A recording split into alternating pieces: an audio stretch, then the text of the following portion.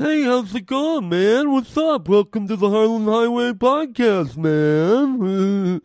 Hey, welcome, everybody. Really ignorant way to start the show, but why not? How you doing? This is Harlan Williams here. You rolling down the Harlan Highway, and what a show we got today. Check this out. Later in the show, I've got my first review, my pre-review for my new stand-up comedy special, Harlan Williams, A Force of Nature, the one that I shot out in the middle of the desert. I can't wait to read it to you. I'm very excited. So that's coming up. We're going to be talking about a woman who had a very strange New Year's Eve. An old lady had a very bizarre New Year's Eve. We're going to tell you her story. And then some inspiring news. Oh, my goodness. Some robotics. Some modern space-age technology, that this is real stuff that's cutting edge and just kind of emerging onto the scene that's going to change lives, dare I say, change humanity. Wait till you hear about this stuff. It's just incredible and inspiring. We're also going to get to the Harlan Highway question of the day and fill your head with curiosities like, why are you even listening to this? Why? Because it's the Harlan Highway! Welcome to the Harlan Highway. All right, let's get this sucker going, huh? You're causing a major disturbance on my time. It's the Harlan Highway. What's up, brah? If I'm here and you're here, doesn't that make it our time? I have come here to chew bubblegum and kick ass. Am I hallucinating here? Just what in the hell do you think you're doing? You just made a wrong turn onto the Harlan Highway. This is your fucking wake-up call, man. You're riding down the Harlan Highway with Harlan Williams. In 30 seconds, you'll be dead. Then I'll blow this place up and be home in time for cornflakes. Looks good in this one. Roger. BCS arm switch is on. Okay, Victor. Landing rocket arm switch is on. Here comes the throttle. Circuit breakers in. We have separation. Inboard and outboard, they're on. We're coming forward with the side stick. All looks good. Roger. I've got a blowout. Vapor 3. Get your pitch to 0. Pitch is out. I can't hold altitude. Direction. Alpha hold is on. Trip selected emergency. Flight calm. I can't hold it. She's breaking up. She's breaking.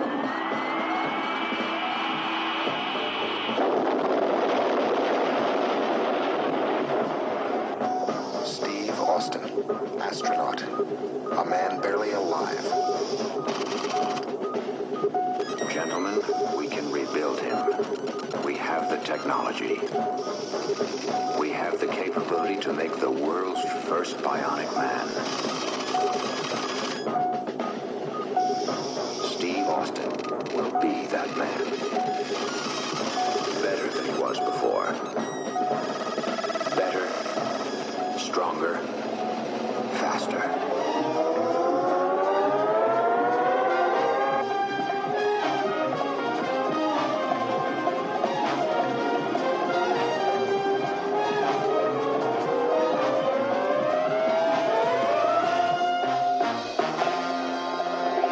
Bum, ba, bum, bum, ba-na. Welcome to the Harlan Highway, the $6 million bionic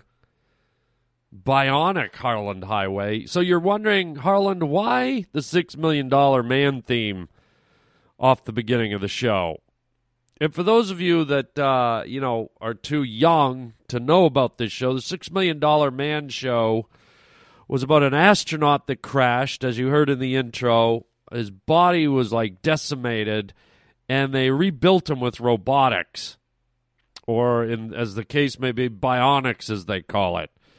They gave him new arms, new legs, limbs, appendages, eyes, and all this material, all these mechanical pieces somehow were able to merge with his body and make him bigger, faster, stronger, blah, blah, blah. Well, the reason I'm talking about it is I don't know if you folk, you good country and city folk, caught the last episode of 60 Minutes before the Christmas holidays.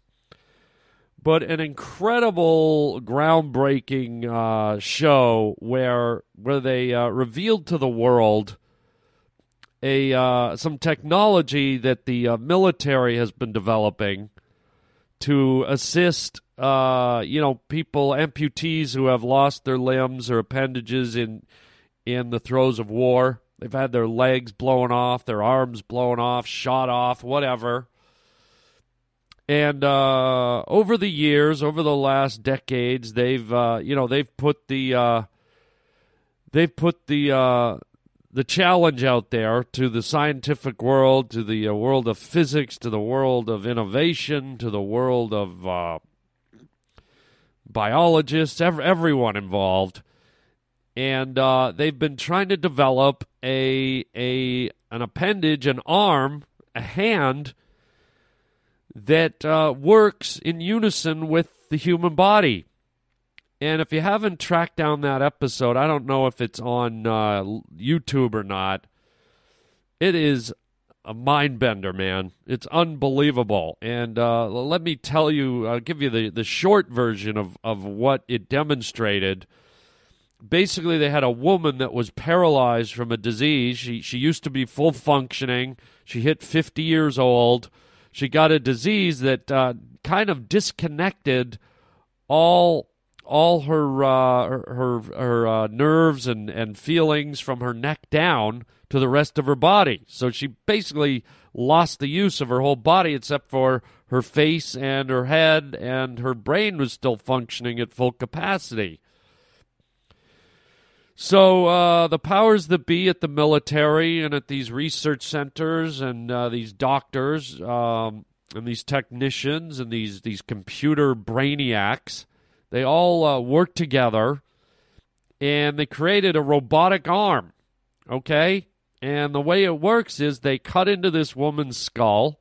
They opened her skull the way you'd pop open the hood of your car, and they attached sensors to her brain, and then they reattached the skull but kept two, like, stumps sticking out of the top of her skull, which had a direct contact to her brain. So I don't know if you've ever taken a battery out of a car or a truck, but if you'll know, on a car battery, there's two terminals, negative and positive, and they're those little, like, lead stumps that you clamp the connectors on under your hood. Well, this lady looked like she had two stumps like you'd see on a car battery coming out of the top of her head. They attached the computer and the robotic arm to the stumps in her head, which were attached to a part of her brain, which scientists had determined, I guess it's near the very surface of the top of your head. There's an area of your brain where the activity of your motor skills lie, where your motor movements to move your arms and your legs and close and open your fingers and move your hand and whatnot. So I guess, fortunately, that stuff's close to the top of the skull. So they sealed her up, they plugged her into the computer, and lo and behold, this bionic arm, which, based on what they said, is the same size and the same weight as a normal adult human arm. It's not like a freak arm, like it's a giant robot arm with metal, and apparently they've been able to master it so that it's the exact same feel, dimension, proportions, size as a real human arm and hand. So you're thinking, okay, somebody sits at the computer and feeds it commands and close hand, move arm forward, move arm left. You're probably thinking they type it all in and the robotic arm follows the commands. Well, this is where you're wrong, and this is where it's a huge leap forward, and this is where it kind of makes your hair stand up on end. What they did is they attached sensors to that portion of the brain I mentioned, and these sensors feed through the computer directly into the arm, okay? And the arm moves based on what the brain's thinking. It's unbelievable to watch. So there's no manipulation of any keyboard. There's no typing in numbers or directions. The circuitry sitting on her brain is as if it's the same electron circuitry that your brain would send to your arm. So, for example, lift your arm up right now and close your hand and open your hand. Okay? You probably didn't really think about it. You just kind of did it. Well, that's what this apparatus does. The wiring into her brain just picks up what her brain is thinking about her arm and her hand, and it does it. And if you're thinking, oh, well, it moved. No. It reached out and grabbed a cup. It reached out and shook another person's hand. It reached out and grabbed a cookie and fed the woman who has no movement in her lower body. I mean, it is just unbelievable. It's startling. It's amazing. It's almost brought me to tears to go, wow. I mean, the intelligence and the craftsmanship and the ingenuity, the inventiveness, the perseverance, the determination, all these incredible human qualities and characteristics that went into this thing. And to see this fake arm, robotic or bionic or whatever you want to call it, function at such a high capacity, and to know we're at the beginnings of this technology, it's a real mind blower. If you can track it down on YouTube, you just have to watch it. It's just incredible. And here's a person that has no ability to move their arm, yet now they have an arm that does exactly what their brain is thinking, as if your arm does what it does when you think it. And they were saying that this arm, it had the strength of a real arm. It's not like, oh, well, it's a robotic arm. What can it lift up a foam cup full of water? No. Apparently it has all the strength of a real arm. The guy was saying you could pick up a 40, 50-pound dumbbell and do weights with this arm. Is that not incredible? And maybe my description is like, yeah, whatever, a robot arm. No, you got to watch it, man. In fact, why don't I give you a hypothetical? Imagine your arm was blown off, okay? Imagine your arm right now, your left arm was gone. And you couldn't do anything. You just had a stump. And then imagine someone says, here, we're going to attach this to your brain. Now think about what your arm would do and watch this metal robot arm do exactly what your old arm would have done. And even further, they went on and they had another guy there who had lost his arm just above his bicep, but he still had the stump. And so what was happening is his brain was still sending all the signals to the end of his stump, but the brain kind of didn't know that the rest of the arm and the hand wasn't there. So as long as the guy was thinking it, all those impulses were going into that stub. But there was nowhere for those impulses to go because they stopped at the end of the stub. You see what I mean? So these guys created an arm, put it on the stub, attached some like electrodes and some wiring that picked up the impulses. And now this guy had a fake arm on his stub, and he was able to direct it how to function based on what he was thinking.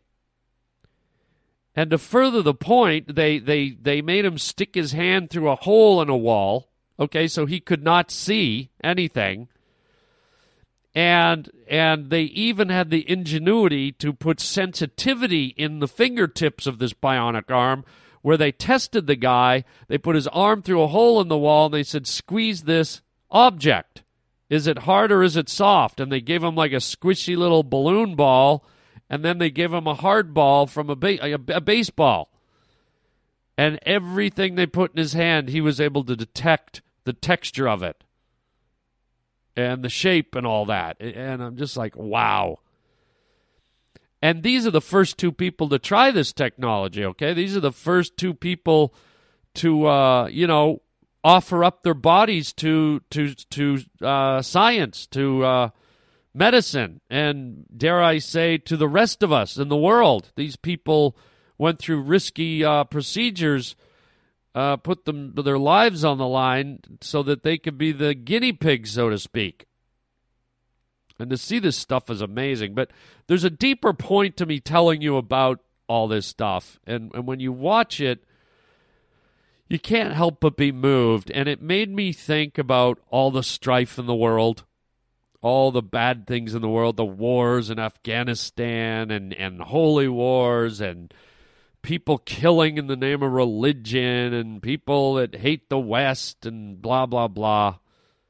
It made me go, you know, when human beings can conquer things that just seemed impossible, when you can give life to a lifeless body, you go, what's the point of arguing and fighting and killing and suicide bombers and all that stuff? If everyone just put their energy towards positive things that propelled humanity forward in a positive way, in a way that benefited everybody, can you imagine the power in that versus the negativity and the backwards thinking for anyone who is obsessed with dealing destruction and death to other human beings, to humanity?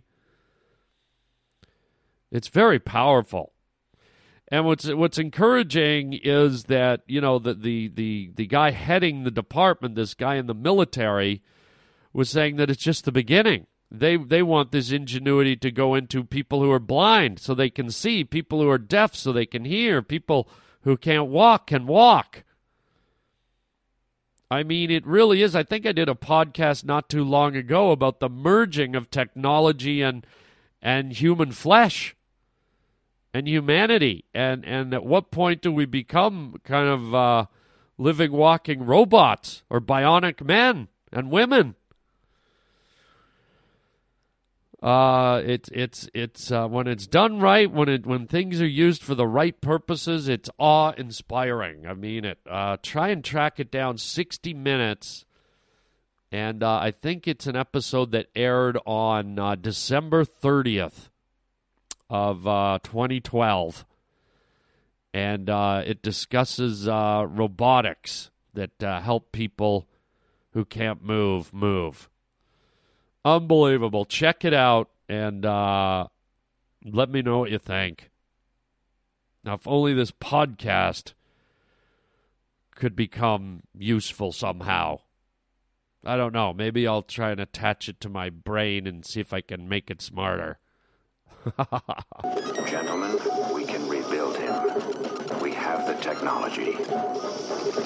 We have the capability to make the world's first bionic man. Yes, rebuild me, please. Here's an interesting story. Here's a New Year's story as we start to crawl into the new year here. Check this out. A woman was trapped in a shop for New Year's. So check this story out. Well, most people celebrated New Year's Eve with parties and fireworks. One woman in northern France spent the night alone in a locked supermarket. Hello? Is there anybody there? Hello? Oh, Christ. A 73-year-old woman felt faint at the store, and she went to use the toilet. But when she came out later, she found the shop deserted and locked up. Well, how long was she sitting on the toilet, for one? I mean, did she actually faint on the toilet? How do you not realize they're locking it up and closing her down? Hello, I'm stuck on the toilet. Hello. Oh, whoops-a-daisy. There's a little granny popcorn fart. Oh, there's another one. They say that she set off the alarm repeatedly and spent the night wandering the aisles, but nobody came. Well, it's New Year's Eve, man. Nobody's going to come. They don't care if there's an alarm or not. So check this out. Not only are you like trapped in a supermarket, but you ever been in a place where an alarm goes off? Weep, weep, weep, weep, beep, beep, beep, beep, beep. Imagine wandering around all night with frozen turkeys and TV dinners and fresh produce all around you, canned goods. Beep, beep, beep, boop, boop. Hello, somebody? What are all these funny noises? Oh, there's another one. Oh. I mean, the poor old lady. She must have thought she was in a nightmare or something, right? So, anyways, apparently a member of the staff found the old lady safe but exhausted on Tuesday morning. They say the woman was taken to a hospital for a health check and said she had tried unsuccessfully to get some sleep in the supermarket staff office. Yeah, well, good luck. Try sleeping to this. Beep, beep, beep, beep, beep, boo, boo. Yeah, right. And in a nice note, I don't know if this is good or bad. She probably deserved it, but it said the old lady had not helped herself to any New Year's treats from the store shelves. I don't know, man. I mean, it's New Year's Eve. There's probably some booze somewhere in the, there's probably a whole aisle full of booze.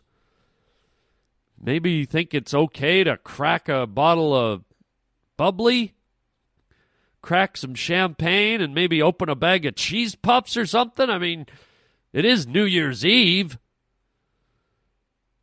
You get on the store speaker system. Happy New Year! Should all the great debts be forgot and never brought to mind? There's some delicious cheese puffs in aisle 5. Oh, and there's also some hot dogs. Oh, excuse me. Hello? Is there anyone there? Hello? Happy New Year. Hello?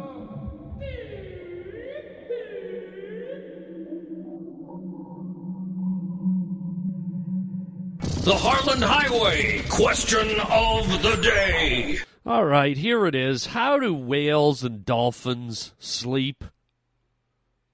Think about it. They live in a world full of water, and unlike all the other fish, whales and dolphins have to come up and breathe every 3-4 minutes or every 20 minutes or whatever their lung capacity is. Either way, it's pretty frequent.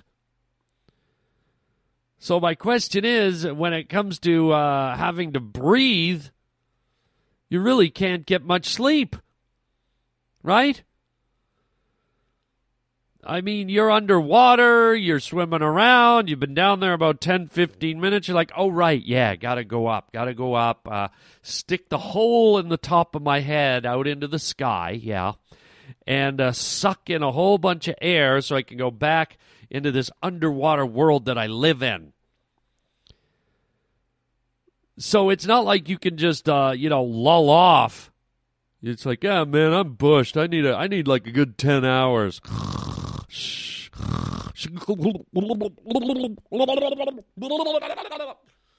Right? How many whales and dolphins die in their sleep? They forget to set the alarm to go and breathe. I mean, you really got to plan your sleeping carefully. It's like, okay, I just took a deep breath. I'm going to go back underwater, and I've got exactly 11.5 minutes. I'm going to sleep for 9 minutes and then go up and get some more air so I can stay alive for the rest of my life. Hey, man, how'd you sleep? Oh, well, I got 8 minutes. Oh, you look great, man. You ever refreshed looking? Yeah, I feel great. Think I'll go for a swim. We're already in the water, jackass. Well, you don't have to be like that.